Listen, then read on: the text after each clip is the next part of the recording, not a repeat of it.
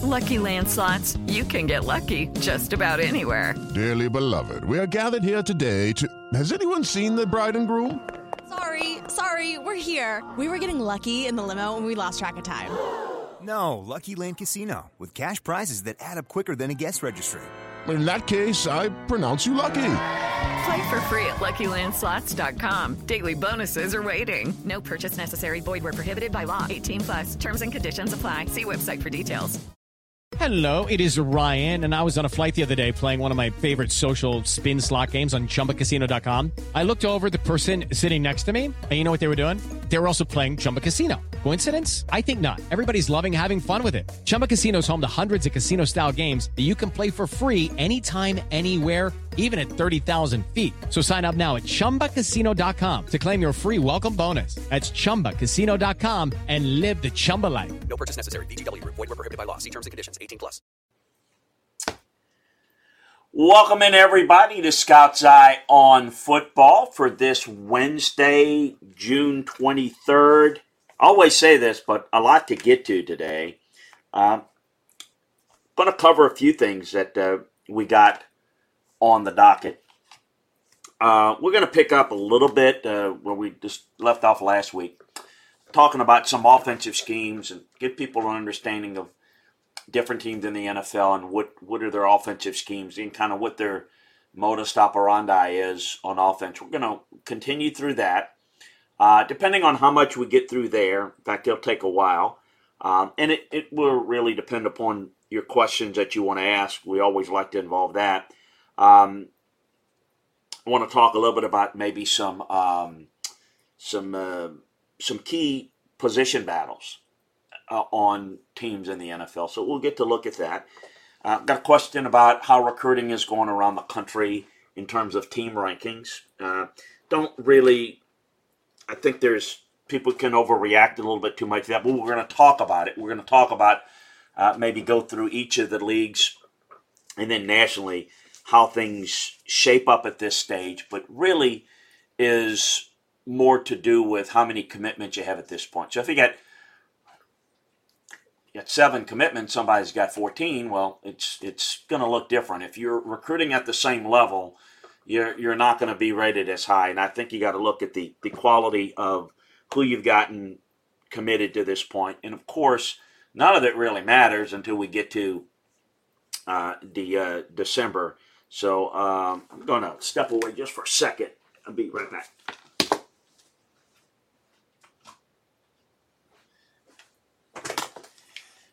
Pardon me, I find it a little bit warm in here, so I go ahead and want to make a little bit of an adjustment there to have a special air condition here in the office, so wanted to get to that. So pause for that, apologize for that. So we're going to get into those things.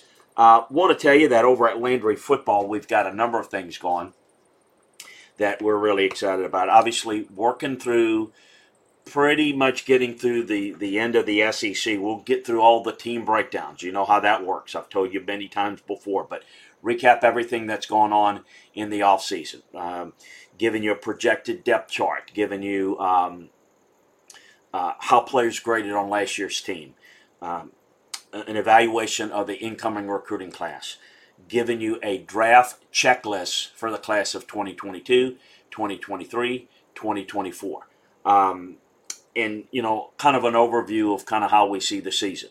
So we've got that. Going to be obviously doing the same thing in the NFL. Different formula on how we do it. But a lot of things coming up in the NFL, as well as a lot of work I've been doing on the NFL Draft 2022. I'll begin to take you position by position with some notes on guys that I think, should be high on the checklist position by position for next year's draft. So the college breakdowns, the NFL breakdowns, the NFL draft, recruiting, we got it all for you here and in more depth, in more detail at Landry Football. I invite you every day to check out the notebooks. For example, in college football, chock full of information every day. If you want to know, for example, in yesterday's notebook, the latest on Trevor Etienne, Travis Etienne's little brother, and what type of player he is and who he's seriously considering. We've got commitments, some key players that are announcing their pledge early July, tell you who they are and where they're likely going to go, some transfer information. We've got some verbal commitments from places like Virginia Tech, Indiana, Oklahoma, and Ohio State. Just got 2 big running back commitments yesterday. I got the details on that. Arizona and USC and Texas Tech, Memphis. We have a lot of that stuff. You want to begin to know more and more about these players. Boston College, another one. UCLA, getting one. Any transfer portal news. We got it all for you up to date there. We've got in the NFL notebook what's going on around the NFL workouts and how players were doing, what's going on. Got some notes in there, for example, about how they're planning to use certain players. You got some news and notes about the Falcons and Cordell Patterson yesterday and kind of what they're working on with him, some of the signings, Antonio Brown status, how Saquon Barkley's coming off of his injury. So lots of stuff each and every day that gives you a good feel for where things are going in the workouts and whatnot. So check all of that out today. Notebooks, previews, analysis, we got it all for you. Little plug, we're going to get back with the Landry Football Podcast tomorrow. We've had a change. We've left the radio influence folks that we're not really happy with some stuff going on there. So we are moved on, but we're going to continue the Landry Football Podcast, certainly for now, and we'll see about, how you folks feel about it. We are in the process of changing our relationship with the people that are going to be marketing and promoting our podcast. The SEC podcast, the Scouts Eye podcast, the Landry Football podcast. So we're going to do the Scouts Eye and Landry Football. Don't know. But we've got some other things planned that we're really excited about that we're working on this summer with a group that's going to be able to bring you a lot of different things that you're going to like. So be patient. What we're going to ask for all of you to do, certainly keep to watch it, but certainly to subscribe to Landry Football's conference call for now. And you can catch the Landry Football Podcast now. It's no longer going to be part of where you sign up for Radio Influence. So Landry Football's conference call, where you want to go. There's going to be a different place to sign up when we transition the podcast over to the Podcast Park Group in Atlanta, which is our plan. And we'll tell you about that and how you can help support that without, it's free, but it'll take a little bit to, just subscribe. And I know all of you do it, and all you've been very supportive. Continue to watch it live. The plan is to continue to do it live as well. So a lot of things going on. Tomorrow, I'm going to talk about, on the Landry Football Podcast, I'm going to take you back to how some of the coaching searches take a life of their own. And the reason I'm doing it is because this can be applied to a lot of football searches that I've been involved in. But for those of you that have listened to the SEC show, we do talk, it's called SEC Football and Beyond. So we do talk a lot of SEC, mostly SEC football. But we do talk NFL, we do talk other things. And we have talked a little bit about the college baseball situation and the opening at LSU. For those of you who know, having coached football at LSU, went to school at LSU, living in Baton Rouge, it's a big thing. It's not something that I probably would just do on my own, but it is intriguing, and there's some interesting storylines and drama. And what has happened in this coaching search behind the scenes is far more interesting than who they're ultimately going to hire. And I'm going to equate that to a Michigan coaching search in a bygone day, and how that played out behind the scenes and how it played out publicly. I think you're going to be interesting. I've talked about it before, but it's a refresher for those of you who heard it. Those of you who haven't heard it, I think you're going to find it fascinating. So join us tomorrow on that. So we always like to say and appreciate Kev Woodcheck King joining us and cheering us on a few bits. And you can do that folks, if you are listening to this in a podcast, you can watch us live by going to twitch.tv/Chris Landry Football. Or just go to LandryFootball.com and click on Follow Chris on Twitch. And click on the heart button. Please join us in the chat room. Subscribe to our channel, Chris Landry Football. Great way of supporting what we do. If you're an Amazon Prime member, it's including in your membership. And we appreciate you. It's a great way of supporting what we do and allows you to become a Chris Landry Football insider. So you can subscribe. If you're not an Amazon Prime member, you can subscribe by clicking on the same subscription button and follow the directions there. So please spread the word to your friends there. We are certainly looking to grow with great folks like you. So your questions, we'll take it as we go, and we'll kind of integrate it in as I always do, so be patient. But one of the things we did, and we took you through, I started towards the end of last week's show talking a little bit about the offensive schemes and how NFL teams, each team kind of approaches the offense. We're going to do this on the offense and defensive side for all the teams. We went through, we just had a little time. I know we went through the C's, and I purposely did that so I had a reminder that we can start with the D's. So we ended with the Browns. And so we'll start with the D's, and we're going to integrate through that, and then we're going to talk a little bit about that, and we'll see where we go in terms of time and get to a cutoff point. But the Dallas Cowboys is a scheme that's evolving. It's I think what you're going to see them do this year is running the shotgun a little bit more.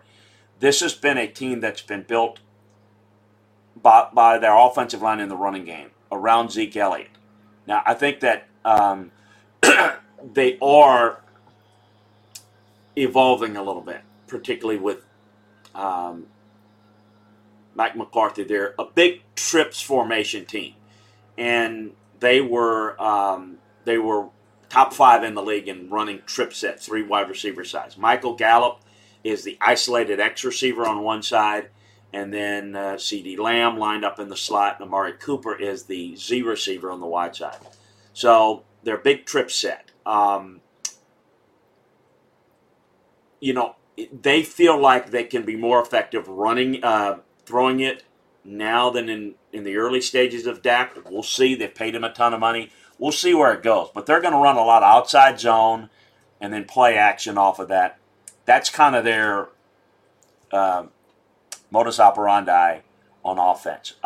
Denver is look, they've got a young quarterback in Drew Lock that they've got to hide. They feel like they need to hide. They need to keep everything kind of tailored towards making it a lot of simple reads and keep him away from making the key mistakes across the middle of the field. They're going to try to work outside the numbers a lot. They're going to try to make sure that they keep the ball out of the middle of the field where their turnovers can be at an alarming rate. Denver finished second last year in the deep throw rate. They need to continue to do that. They need to get the safety out of the short area of the field because they've got to be able to run the football. And so they're going to have to throw the football downfield. How much do they go to Teddy Bridgewater? How much does it change if they have to put Teddy in? Teddy can throw deep if he gets a good set in the pocket, but he's not a great arm talent guy.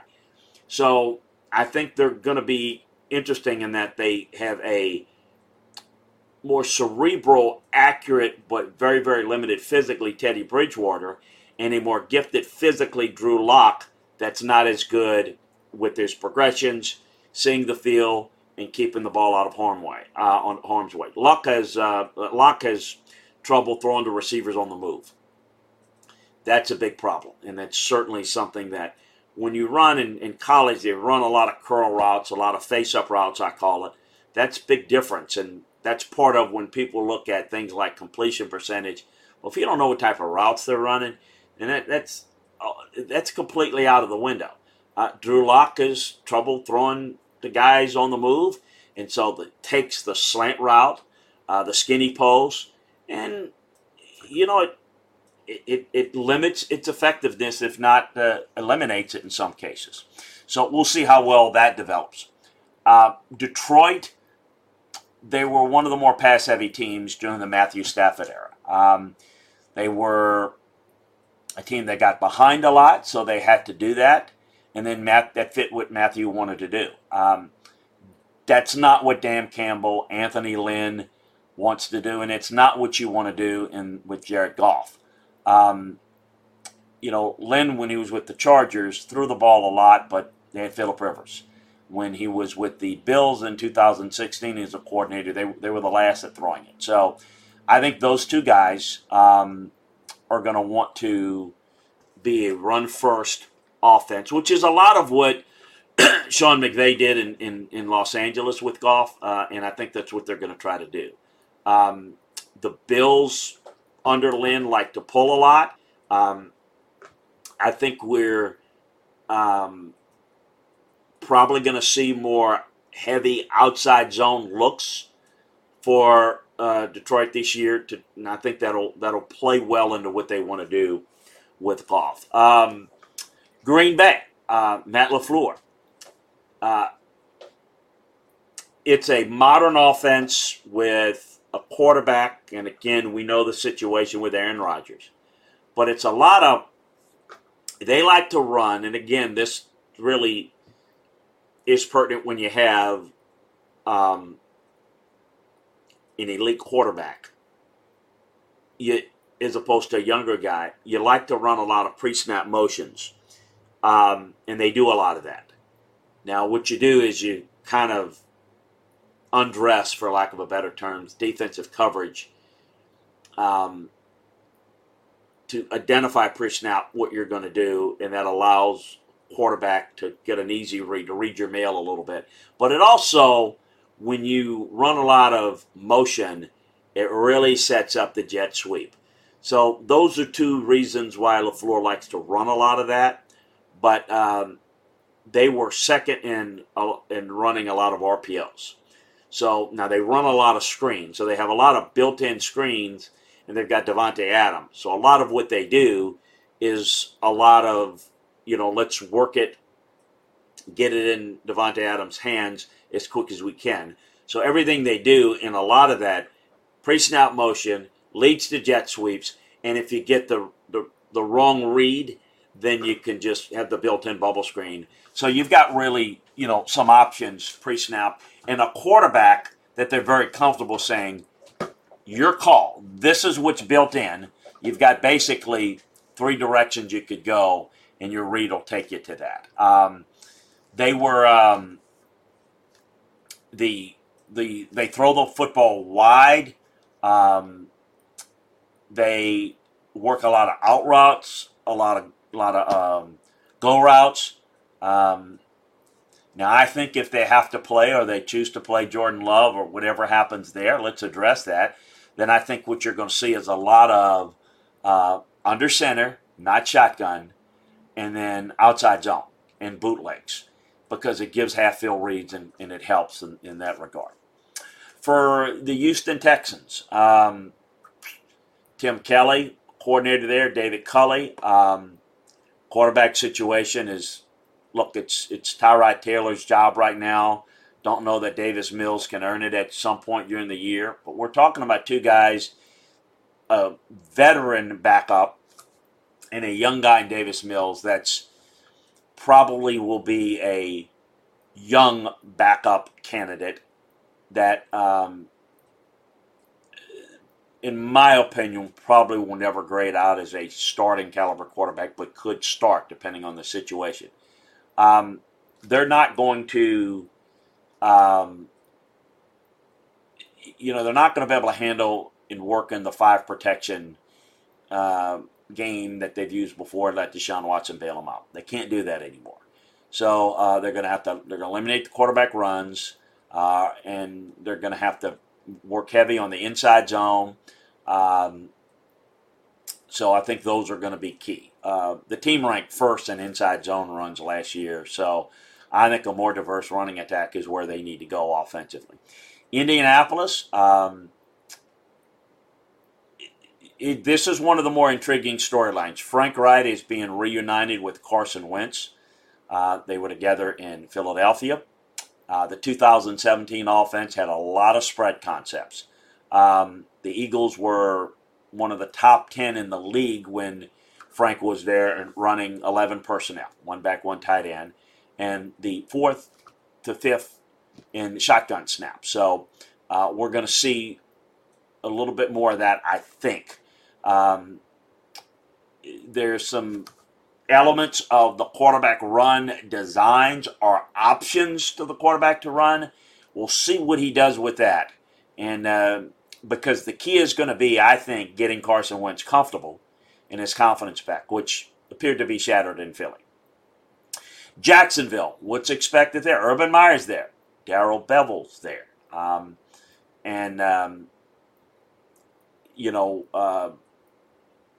Schottenheimer's there.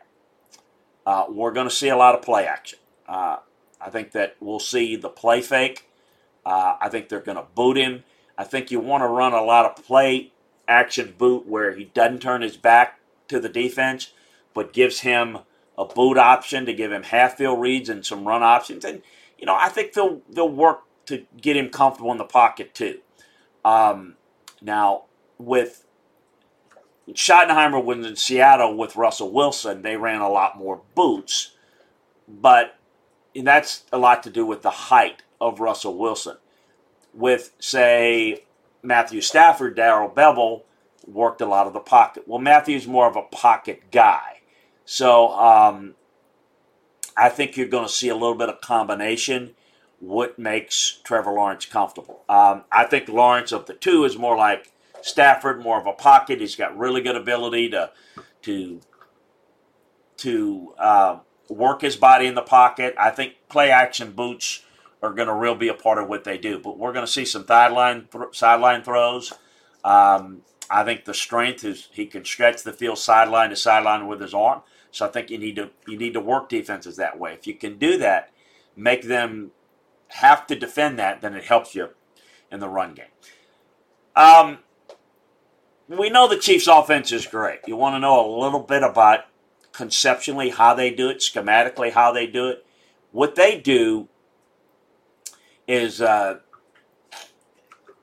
you're a basketball fan and you followed the Chicago Bulls with the triangle offense, the late Tex Winter designed that for Phil Jackson. It is the Chiefs' offense is based on a weak side triangle. It takes the tight end as the isolated receiver on the backside. And you got trips formation. Have Tyreek Hill as the innermost slot and releasing the running back to the weak side. Okay? So you've got basically Kelsey, the isolated receiver, and then you've got the back to the weak side, and you've got Tyreek Hill as the innermost slot guy. They use the trips formation with the tight end, isolated on the backside more than anyone else in the league. That formation was about 20% of what they did. And it's why it's so difficult. We can talk about scheme all you want. Why don't more people do it? It's not the scheme. It is the talent. It is the ingredient. And if you got the choice ingredients, and then you've got the great chef to use the right seasoning, that's what makes it so difficult. So, what do you do defensively? You got to make some decisions, pick your poison, if you will. If you got two of the top players at their position, they're creating a high-low and side-to-side stretching of the defense. Okay? So you've got a high-low stretch, a horizontal stretch, a vertical stretch, a horizontal stretch. You've got to make some decisions. So it spreads people out because you have to defend the seam, you have to defend the back horizontally, and then, oh, by the way, they've got this quarterback that can roll out, extend a play. When all else breaks down, he can throw it underhanded, sidearm, backwards between his legs. We talked about RPOs in some of what Green Bay runs. They're a top 5. The number 1 RPO team is the Chiefs. And the post-snap RPOs, which Mahomes pulls down to throw downfield routes. That's the best they've seen. That's the best that it is in the league. It's the most effective. So no question about it. I see you there. I see Rich Coach and Blake has joined, Kevin and Woodcheck King. Got you there. Good morning. And yeah, I got your questions. We're going to get to them, I promise. So stay tuned. The Raiders, John Gruden.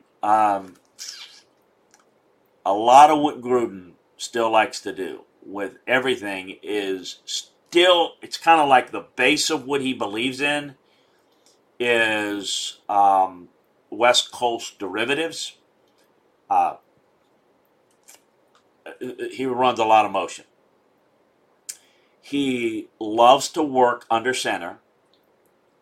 He's not is into RPOs.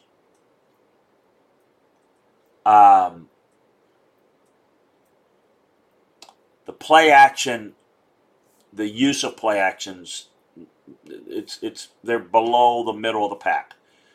But their deep pass rate took a big time shift. 2 years they threw with before Gruden got there, they were in the lower tier of deep ball chunk shots.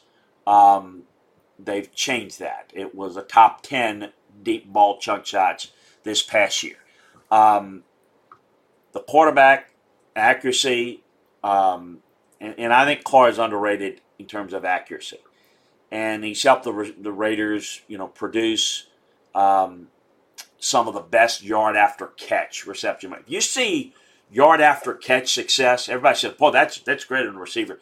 When you break down tape, yeah, you can see on a screen, the screen a guy make plays. Boy, run after catch, you think guy that has speed, make you miss ability, power to break tackles, right? The quarterback's accuracy is pivotal. Getting the ball out on time on screens. Getting the ball 6 inches in front on a slant route. That's the difference between breaking a tackle and getting tackled. So the accuracy, that is where I think sometimes people just equate all the success or failure to one aspect of one position and over or misunderstand the role of other positions and their effect on it. The running game, there's a lot of inside zone split that they run. That's Gruden's,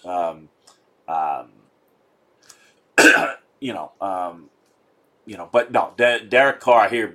Derek Carr is very, very, very, very underrated. Football people, I think fans are not as high on him. But again, looking at it as a fan and understanding the game, Derek Carr is definitely, in the top half of the league in terms of quarterbacks. There's no doubt about that.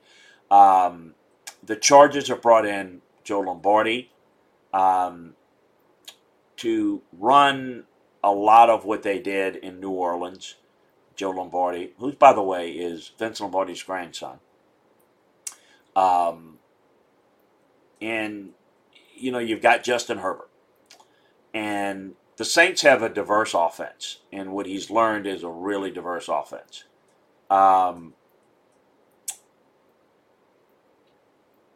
They have a unique running game. Now, Herbert really progressed and played well. He's not as good at throwing over the middle of the field and around linebackers, but he's got a big arm, and he can go deep. So the Saints haven't done that. If you look at the Saints, they've been a horizontal team with Drew Brees. They've not gone as deep. So it's going to be interesting to see what they do. I think they're going to work the vertical passing game. But I think when you can work the field vertically, folks, the better you can throw deep, the easier it is to throw underneath. You create spacing. So, and the better you can run the football. So that's going to be the key to get him comfortable throwing over the middle of the field. Well, how do you do that? You got to throw deep. You've got to move the safeties. And then you've got to be able to get the ball out on time. But Justin Herbert lived off of his physical abilities, which are really, really good. Now he's got to take that next step, and we'll see what he can do in terms of being able to do just that. Because I think this team's and this roster is pretty good. Chargers are. The Rams, the other team in LA, or the team in LA, whatever you want to call it. The Sean McVay offense is always people talk about Sean McVay, the dynamo, and this. What do people think? Oh man, throw the football. He's a run first, play action next, drop back.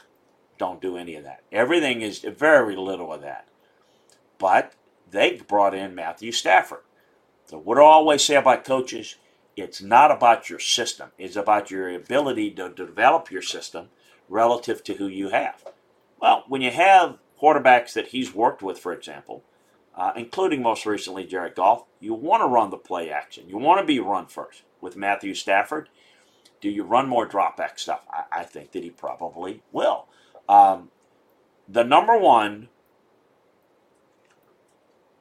team in running play action. Not saying that they're not graded out the best, but they run it the most. The play action, they've run it more than anybody in football. They've run it off play action more than anybody in football. And they've run it at a top 10 rate.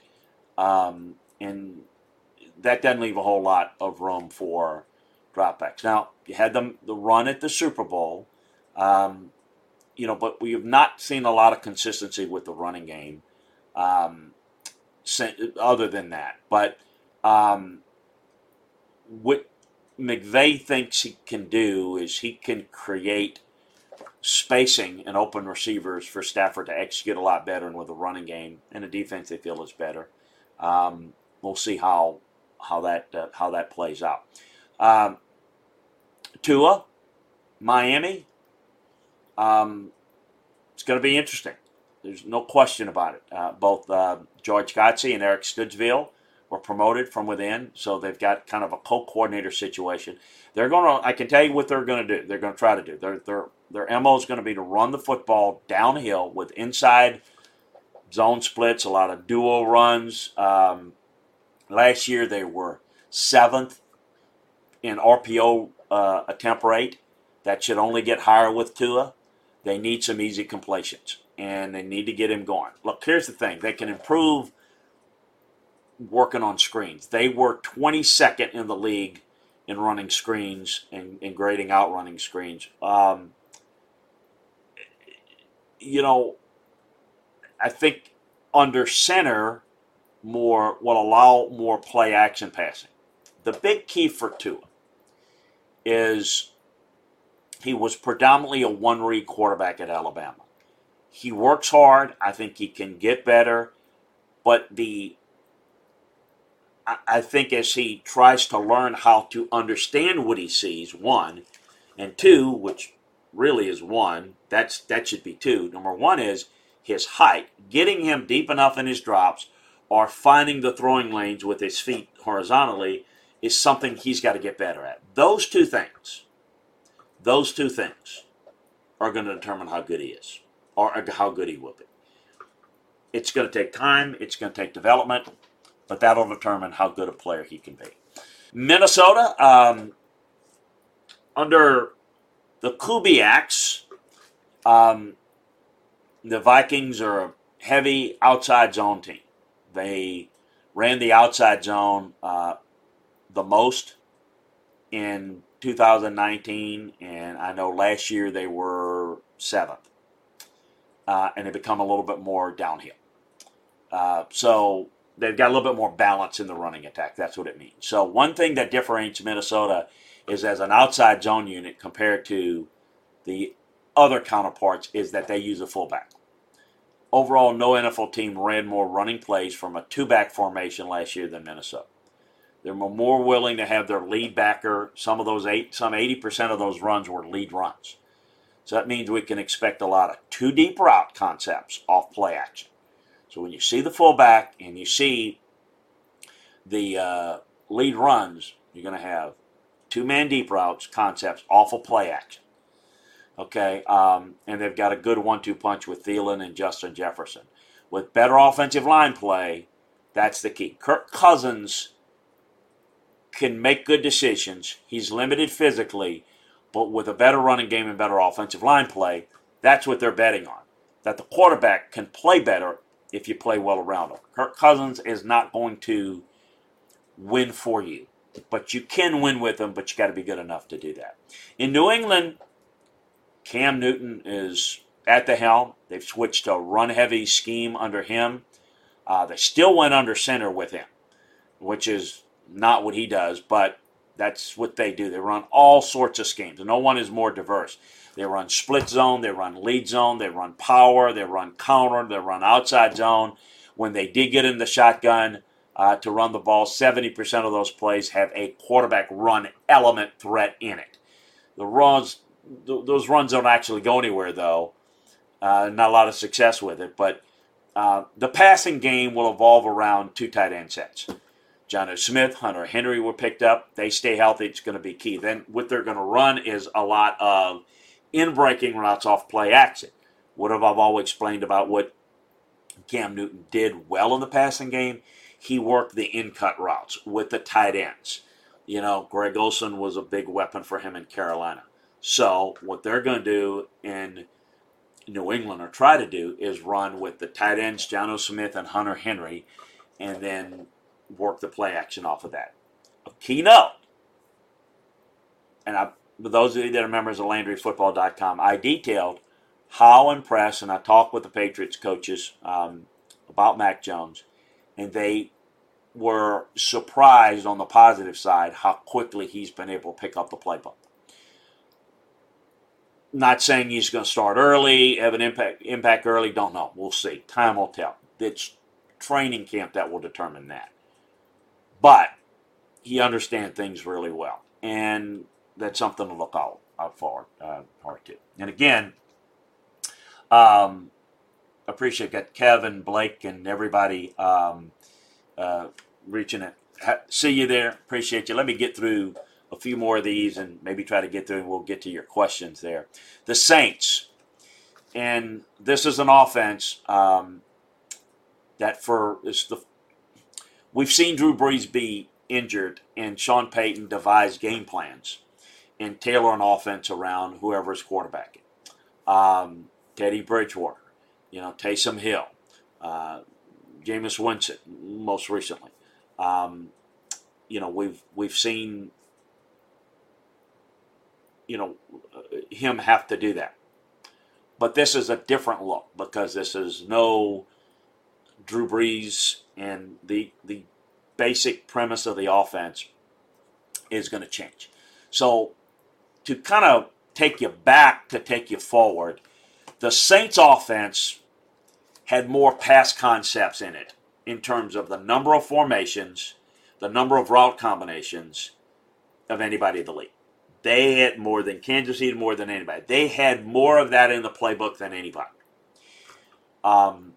Because they relied so much on Drew Brees and being able to, we can't go as much vertically. We can attack and make side adjustments based on personnel in the huddle, and at the snap, make side adjustments based on a lot of different concepts and a number of different directions we can go. Sean will have to cut that down in order to give a lot of cleaner looks, because he doesn't have, in Taysom Hill or Jameis Winston, guys that can be able to adapt to that, see that, and get them into the right set. So they're going to run probably more under center, but if Hill's the starter, or when Hill plays, how much he plays, it's still going to be more shotgun to give the ability to have the quarterback design runs. Because if you're going to have Taysom Hill in the game, unless you're in a short yardage situation, you want him in the gun most of the time because it brings in the run threat even if it's not the run. But I think you're going to see them play a lot under center. The running game, they run a lot of stretch plays with Alvin Kamara. Latavius Murray's running the downhill game. Kamara had 99 carries on outside zone, while Murray had 104 on inside zone. So it's pretty clear what they try to do. with their offense. And I think you're going to see that, but I think you're going to see less pass concepts. You'll see some gun, but I think you're going to see limits and maybe more vertical shots with Jameis Winston, with Taysom Hill. You're going to see more shotgun than with Winston, although you're going to see some of both with either who's going to play. I expect it's Winston's job to lose, and then Taysom Hill, that's the plan. If Taysom Hill has to start, it's going to look more like, the Ravens offense than anything else with a good quarterback in Taysom Hill, but not quite the dynamic athlete that Lamar Jackson is, but certainly be very, very limited as a passing offense with Taysom Hill. It'll be Winston unless he's turning the ball over at an alarming rate and they can't play it. The Giants, when Jason Garrett was there in 20, they didn't have a real good pace to their offense. And Daniel Jones had a lot of quick game passes, and the offense was kind of stagnant because they were really restricted. Jones is not a great short thrower. So they did run play action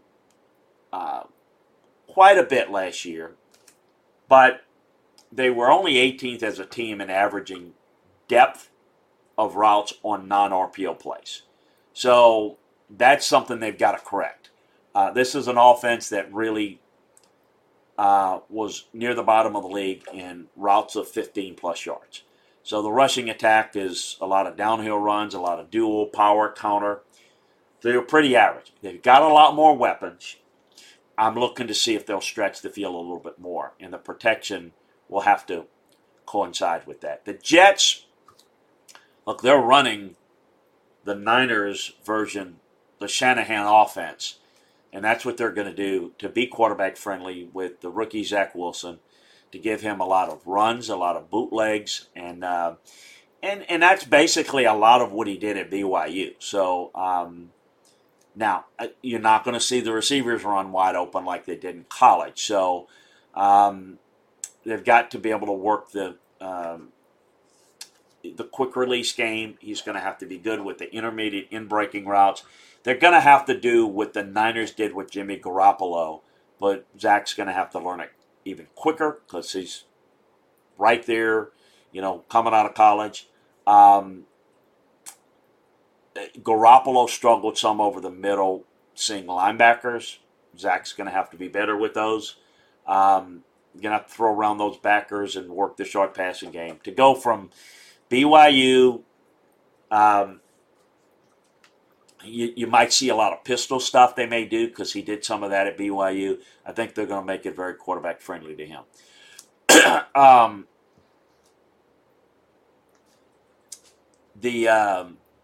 The Eagles are going to figure out a way to craft an offense for Jalen Hurts. Got real concerns about this offense with Jalen. Nick Sirianni comes in, worked under Frank Reich. He was also around when they worked things with Carson Wentz. But I think you may see some spread offense in a lot of zone reads and a lot of quarterback runs. I think that's what they do. I think if you go back to some of the Oklahoma stuff that they did, they had they could use a diverse running game where they use a quarterback counter and a quarterback power to go along with the option stuff. A lot of play action, and to try to get, basically that play action is to get the safeties biting so that you can have deeper crossing routes. Because Jalen Hurts, you don't want him throwing into coverage. You don't want him throwing outside accuracy. So you want to create spacing in the middle of the field, deeper crossing routes. That's something, accuracy is what I'm going to be concerned and what I'm going to be watching out with the Eagles. The Steelers,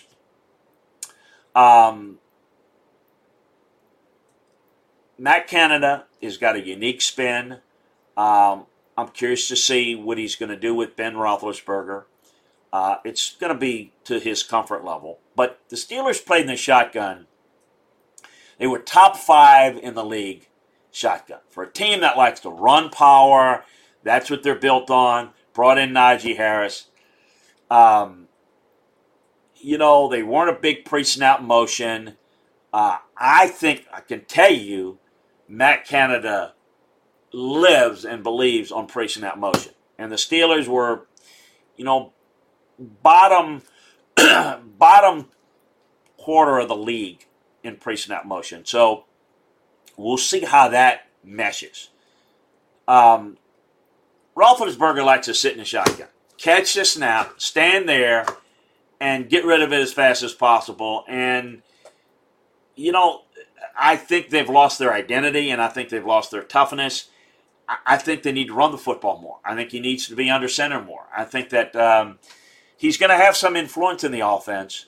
Be interesting to see where this goes, because I think the key is Big Ben can be effective on play action, be effective if they don't rely on him doing everything as much. And I think working the run game is only going to help things and only help augment that passing game, which has been, again, so reliant upon the run. They haven't focused as much on the run. San Francisco, we know what they are. Kyle Shanahan is an outside zone team. That was, his dad, Mike, was the originators of the offense. But he's evolved. Remember what I say. You don't take a scheme. You develop a scheme and you modify your scheme. You build off the scheme. Football coaching is a game of constant adjustment. Bring the thinkers, not the guys that I'm bringing this scheme. Because when you bring that scheme, and that scheme needs to be modified and be adjusted, and you don't have the ability to do it, you got nothing. You got nothing. Well, boy, it used to work. Why doesn't it work? Because he's not able to adjust to it. Well, why can't he do it? Because he only knows what he brought in, and he can't modify what he brought in. So he's stuck with it. So what works really, really good doesn't last if you don't modify. Kyle Shanahan used a fullback more than his dad's teams did. Kyle Juszczyk is probably the best utilized, and certainly one of the best, most complete fullbacks in the league, and he runs more counters than the base run scheme. So like 40% of the Niners' offense is either 21 personnel or 22 personnel. 2 backs, 1 tight end, 2 backs, 2 tight ends. With outside zone making up about 36% of their run game the past 2 seasons, that's a top 5 in the league. I mean, that's what they do. Now, they also rank top 10 in power and counter run. Now, as Trey Lance becomes a starter, whenever that is, this year, whatever, and I think you may see some of it this year, we're going to see more quarterback design runs in the mix. Seattle, Schottenheimer has been moved out in favor of Shane Waldron, who they got from Sean McVay's staff with the Rams. And, Waldron not going to come in and run the Rams offense, because what worked there is a little bit more structured, and Russell Wilson is not a structure type. He's more of a playmaker type quarterback. So, there again, Shane brought in hopefully for his ability to adapt and adjust and not bring in a system. The Seahawks have become a heavy outside zone team. I think if you look at marrying the boot action to the run scheme, that won't change. Wilson, if you look at it, as they've gone to become more outside zone, they really became a top 10 run team. Now, if you take the run scheme and get the boot action, that the run scheme is not going to be changed or affected, Wilson excels when he gets outside the pocket. So now what I think we'll see is if you see more of the in-breaking routes, then that's not quite the ideal fit of what Wilson can do well. Wilson does not want to throw to the middle of the field. So that's what the Rams offense is built towards. So interesting. Watch the Seahawks and see how many, and we'll break it down for you. Do they try to go to the middle of the field a little bit more and kind of challenge Russell Wilson's comfort zone, or do they try to work around him? That's going to be the key there. Tampa, not going to see a whole lot different from what the Bucs are. What are they? It's Arians' offense. Leftwich runs it. This is a downhill running attack that creates double teams. They have the running back cut off the linebacker, movement in open space. They generated the fourth highest rate of rushes when the running back made the cut away from the initial pass. So there are they cut off the linebacker. So it's not a design run. It's the back has to make the decision. The play action game comes off the run. And those are where the deep vertical shots. You got play action, you got the linebackers bite, you got Brady can set his feet, and Brady had the second highest average depth of target on play actions of anybody in the league last year. Again, you can throw deep with your legs if you can set your feet. It's not an arm talent issue, it's a leg talent issue if you can set your feet. So they're not going to depart from this. You won't see outside zone or RPO. That's what they are, that's what they do. Finally, the last couple of teams, and we'll get to your questions here. The Titans are making a big change, losing Arthur Smith to the Falcons. But this offense is not going to change a whole lot under Todd Dowling. Over one-third of the Titans' passes were off play action, and that shouldn't change. Running the ball of their outside zone scheme is going to be predominantly what they do. That's going to stay the same. We should see a shift away from the heavy dose of the running game, though. With Julio Jones and A.J. Brown, they've got two of the best in-breaking route runners in the game. So I think you're going to see a lot of slants, a lot of skinny post. That's only makes sense to work that into the game a little bit more. And got a quarterback that can throw that well, read it well, the running game that can sell it to the linebackers to give you space. That's what their offense is all about. And then finally, Washington they ran more spread than I think people realized. They get into formations with an inline tight end or a fullback less than anybody in the league. They managed to run the ball decently from the spread, inside zone, outside zone, but they couldn't throw it well. The run game could get better. They have a lot of fake jet motion. They've added Curtis Samuel, who Rivera likes. So in the passing game, Washington's league low 6.2 yard average depth of target. That's going to have to change. And they've got Fitzpatrick. So we'll see if it means more explosive plays, because without it, they really don't have much to go with at this point. So that's a look at some of the schemes. We'll get into, as we go forward, we'll take a look at the defensive schemes and what they try to do there, and we'll get into more stuff. I'm going to get to some questions. That went a little bit longer, and I want to get to some of your questions here. So let's get here in the order. Rich Coach, what was your scouting evaluation of Dow Williams out of Miami, Ricky Waters out of Notre Dame, Chris Gardocki out of Clemson? Okay, let's get to those real quick. Darrell Williams out of Miami was a big physical guy that I liked, but didn't have a high grade on him. Had a high grade on Ricky Waters out of Notre Dame. Big talk about a really good a feature back in a West Coast offense. Chris Gardocki out of Clemson, I had a decent grade on, but not real big. Yancey Thigpen, we signed Yancey Thigpen. I had a pretty good grade on him. We signed him after his stint with the Steelers with us when with the Titans.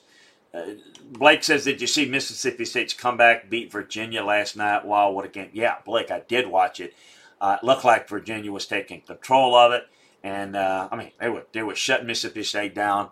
Mississippi State in the winners bracket. Boy, you're in really good shape if you're Mississippi State, you're NC State. Now, obviously, Virginia goes from looking like they were headed towards, I was thinking, man, ACC taking control of the College World Series, and then Mississippi State comes back. What an impressive performance by Mississippi State. They're in good shape. It's hard to believe. I just kind of assumed that, all the success with the Mississippi State's had with Ron Pope, you think they've not won a College World Series. You kind of think at some point they did. You think about the Will Clark and Palmera, you think that you never won it. So interesting to see. Maybe it's after all those years, maybe it's their year. So yeah, some good thoughts here. What are your thoughts on the U.S. Open golf? Rich Coates asks. Really impressed with Jon Rahm. My thoughts are as good as these guys, and I get what DeChambeau's doing. I get what McIlroy's doing. If you can't get up and down consistently, you can't make putts. It's going to be the deciding factor, and that was the deciding factor with Jon Rahm. Mahomes is finesse, whereas Dak can run over a linebacker. I don't know. Well, Mahomes is definitely more athletic and can make him miss more, and Dak is a little bit more of a bigger guy. But Mahomes is much more dangerous as a passer. Carr is one of the worst quarterbacks in the league. Yeah, no, Blake. That's no. They can't. Props to the Raiders defensive lineman for coming out, though. Now the top selling jersey in all of America. Okay. Your thoughts on the Kev Belargo says, your thoughts on the Supreme Court's Justice Brett Kavanaugh written opinion that NC business model would be illegal if applied to any other businesses. I trust his legal acumen on that. I understand what that means if you think about it. Look, Kevin, everybody, we all know this. Once you start to make this a for-profit business focused first, everybody's going to want theirs, right?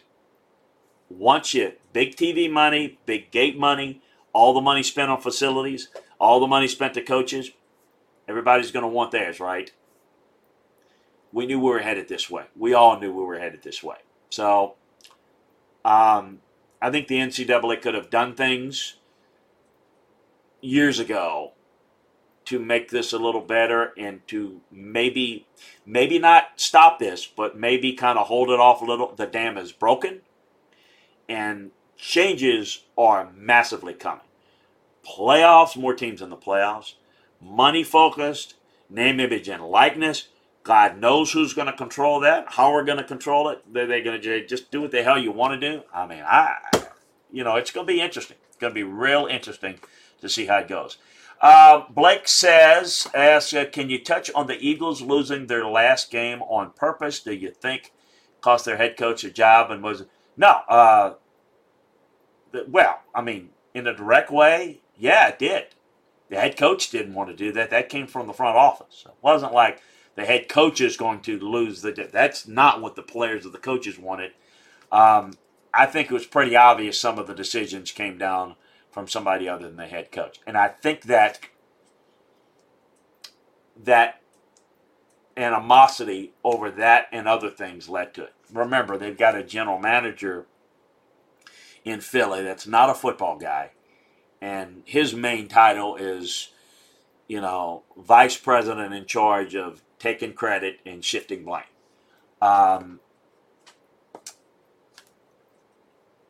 Woodchet Kings, how much does the ability of your linemen to move in the open field influence how you use screens to backs?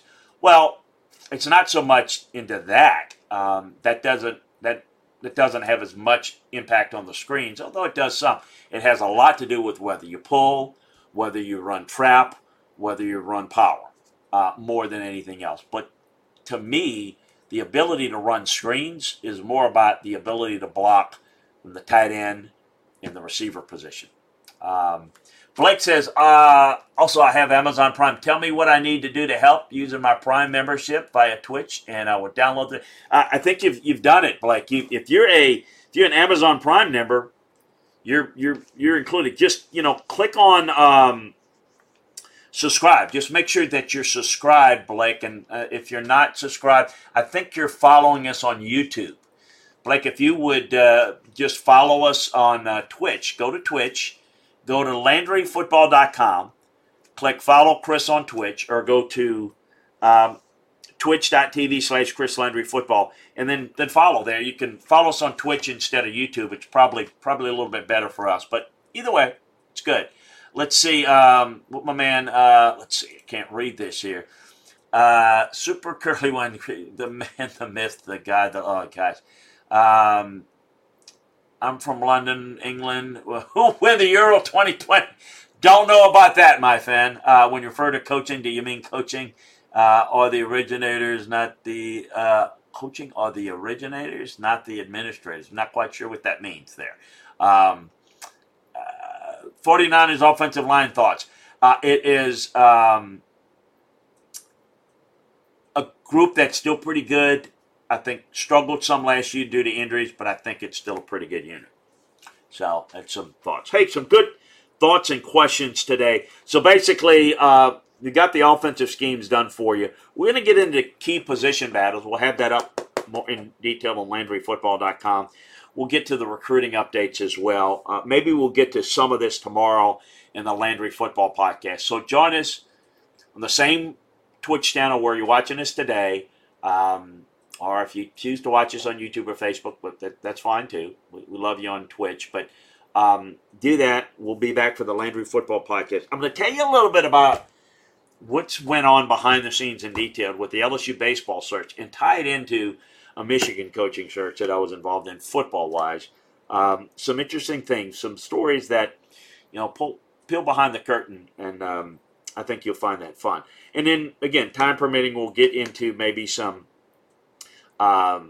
key position battles in the NFL and maybe get into some recruiting talk if we have time. So remember, check out and sign up for Landry Football's conference call now to listen to the Landry Football Podcast. And again, we are going to be transitioning that over, we think, to Podcast Park with the folks in Atlanta, which is really going to be good. Some exciting things when we're able to talk about it.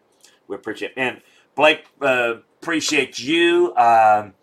UFA, gosh, I know I'm going to pronounce it. UFA Cafe Super Cyclone Blake, as I mentioned, Kev Belargo, all of you, Woodshed King, Rich Coach, all of you that joined us today. Please spread the word about what we're doing here, what we're doing on all the podcasts, as well as LandryFootball.com. Take advantage of the scouting offer today and get all the detailed information over at LandryFootball.com.